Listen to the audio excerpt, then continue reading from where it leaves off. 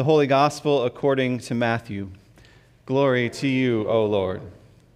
When they had come near Jerusalem and had reached Bethphage at the Mount of Olives, Jesus sent 2 disciples, saying to them, "Go into the village ahead of you, and immediately you will find a donkey tied and a colt with her.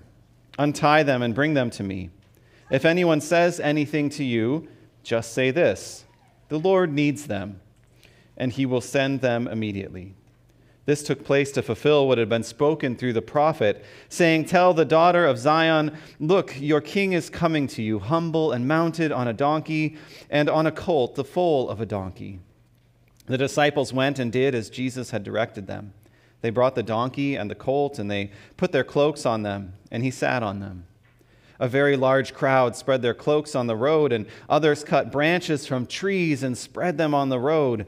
The crowds that went ahead of him and that followed were shouting, "Hosanna to the Son of David!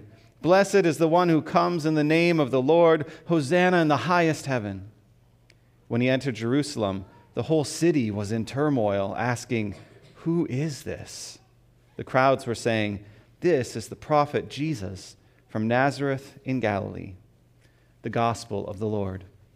Praise to you, O Christ. You may be seated. I invite you to pray with me this morning. Holy God, you have a word for us today, a word of comfort and a word of challenge, a word of hope and a word of guidance for our lives.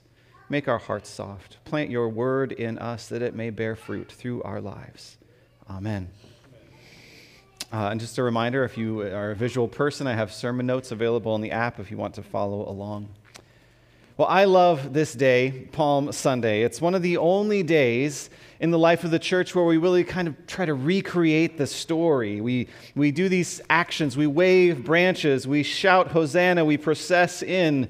The only thing missing as we came in was the donkey today. That's Christmas. We enter the story with our whole selves, igniting our imagination and trying to catch a glimpse of the energy of that moment. But even with all the fanfare we create, it's hard to fathom the magnitude of that day. Maybe if we imagine scenes from modern history, I think of things like Dr. Martin Luther King marching for equality, or Gandhi in India leading his people toward freedom, or maybe when the Blues won the Stanley Cup in downtown St. Louis. Okay, maybe not that one, but you get the idea, right? Massive crowds entering into the city, filling the streets, bursting with energy. And this wasn't just people who were from Jerusalem, but all those who've come from far and wide. And the crowds that had gathered that day were there for a couple different reasons. The first one is the obvious one, that Jesus was coming and he had created this movement and people were following him. But the other piece is that people were coming to Jerusalem for the festival of Passover. Now, the festival of Passover was one of 3 key annual festivals that God had commanded the Israelites all the way back in the Exodus story to celebrate each year, and if they were able to come. It says in Deuteronomy chapter 16, 3 times a year all your males shall appear before the Lord your God at the place that he will choose, at the festival of unleavened bread, at the festival of weeks, and the festival of booths. They shall not appear before the Lord empty-handed. All shall give as they are able, according to the blessing of the Lord your God that he has given you. And so any of God's people who were able were commanded to come to Jerusalem, to the temple, 3 times a year from wherever they were spread out. And for whatever reason the people came, when they finally get there, they see something remarkable. They see Jesus riding into Jerusalem from the Mount of Olives on a donkey. And anyone who knew the scriptures and knew the prophecies would start to think about this and put 2 and 2 together and see what was meant to be revealed here. That Jesus rides into Jerusalem as the coming expected king, just like the prophet Zechariah foretold. And now the thing that's incredible to me about this story, though, and I want to put a map up here on the screen, is there's a piece that we can't see in the Gospels because they don't talk about it. In our CG's Bible study this Lenten season, we went through a book called The Last Week, and it outlines each day of Holy Week, and the authors dig into the history from other sources in the context of the time. And what we learned is that every time the Jewish people would have one of these annual pilgrimage festivals and come into the city, Rome, being fearful of rebellion, needed to find ways to keep their oppressed people in line. And so they would put on a massive display of their power. You see, Jesus was coming from this little tiny red arrow you can't even see, this short distance from the Mount of Olives into Jerusalem, coming from the east. But on the other side came something else. You see, Pilate, while he certainly had a big palace in Jerusalem, it seems that he also spent a lot of time up on the coast in Caesarea Maritima. Maybe he had a nice summer home there. We're not sure. But he came down these 3 times a year, most likely in his finest armor, on his war horse, filled with weapons and his military might, and the garrison of soldiers marching into Jerusalem from the west. So do you see what Jesus is doing here? He's protesting the power of Rome. He's giving a counter narrative, a contrasting mirror image to what's happening on the other side of the city. From one side comes Rome, the powers of this world, the kingdom of Caesar marches in with all their power and their wealth and their violence and their fear. But from Bethphage comes love incarnate, riding on a donkey, bringing hope and humility and talking about peace and healing. You see, he offers an alternative to the kingdom of Caesar, the kingdom of heaven. And as you might imagine, it was a bold statement and a dangerous one that by the end of the week gets him killed. Now, to say that Jesus was proclaiming the kingdom of heaven as a condemnation of and an alternative to the kingdom of Caesar, of Rome, that's true, but it's also too simplistic.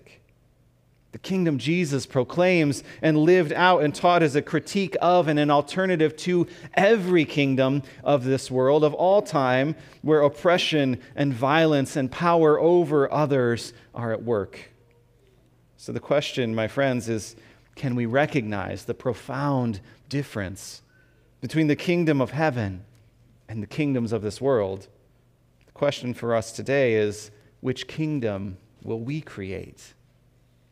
As long as there is sin in this world and sin in our hearts, there will always be this tension between the kingdom of heaven and the kingdoms of this world. The kingdom of heaven and the way the world far too often operates. So I want to look at the story and contrast a few things to see what Jesus reveals here, the kingdom of heaven, and how that's so very different than the kingdom of Caesar, the kingdoms of this world. So the first thing we notice is Jesus is riding in on a donkey, right? And Pilate comes in on a war horse. A donkey represents humility. It's an animal of service, an animal of peasants and agriculture. I mean, who rides a donkey into battle? How many of you were thinking about the movie Shrek when I said that just then, right? But notwithstanding, people would have expected a mighty king to come riding in on some majestic stallion, a powerful horse displaying victory through violence, loyalty through fear, promoting a peace that can be yours as long as you stay in line and pay tribute. But Jesus shows a different way. He said as much in Matthew 20, just a little bit before this. He said to the disciples, "You know that the rulers of the Gentiles lord it over them, and their great ones are tyrants over them. But it will not be so among you. Whoever wishes to be great among you must be your servant. Whoever wishes to be first among you must be your slave. Just as the Son of Man came not to be served, but to serve, and to give his life a ransom for many." So what we see is the kingdom of Caesar is violence and power over others, but in the kingdom of heaven there is humility and service. So what about us? When we act with humility, as Paul says, regarding the interests of others before the interests of ourselves, we're building the kingdom of heaven here and now. And yet whenever I fall prey to my own selfishness or arrogance, thinking myself better than others, I'm building up the kingdoms of Caesar in this world. So which kingdom will we create day by day?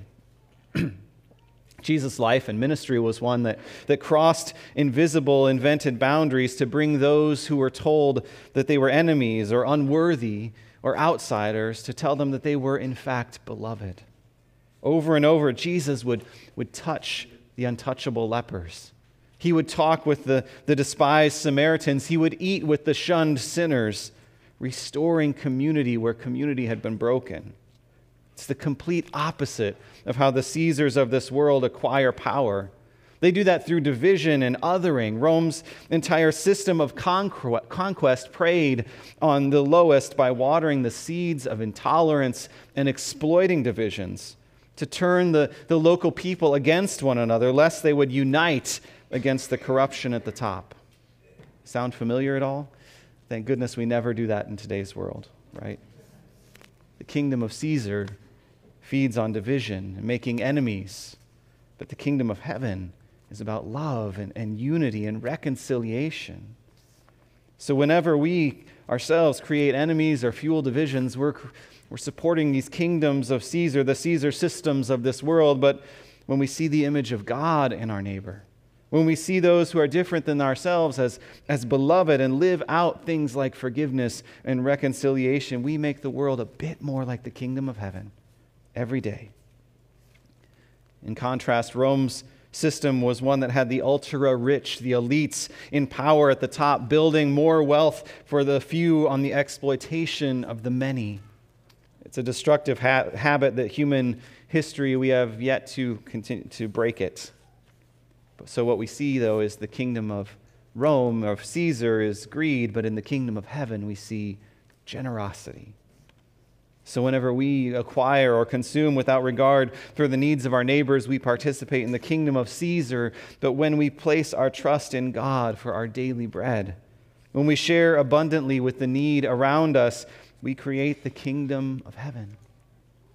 You see, friends, the kingdom of heaven isn't a place. It isn't a nation or an empire. It's a state of existence. It's a reality that God creates. And we participate. We participate in its creation. It is the world as God intended it to be, beautiful and complete and alive. It's a way of being, a way of walking in step with Jesus, where we see beauty in every human being, where joy abounds and fear fades. When we see cosmic glory in the blooming of a springtime flower, or feel the heavens move at the vivacious laughter of a child, we experience the kingdom of heaven. Every time we forgive, every time we are kind to a stranger, every time we give of ourselves to help repair a broken home or serve our neighbors, we create the kingdom of heaven. Every time we choose hope over cynicism, love over fear, we participate in God's movement in the world.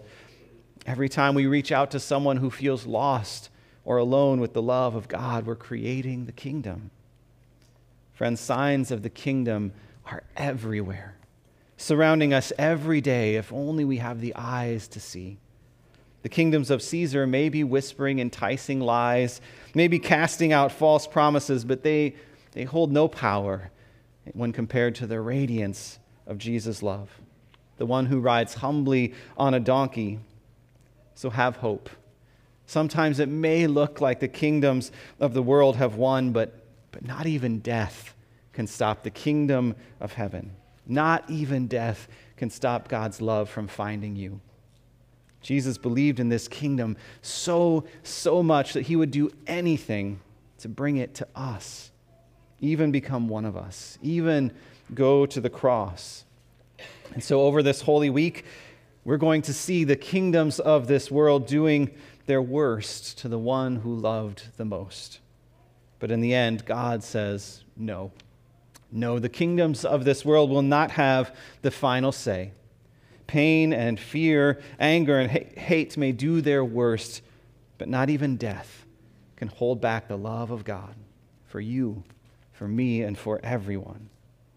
So where will you see the kingdom of heaven around you this week? How is God inviting you to create that kingdom here and now? Thanks be to God. Amen.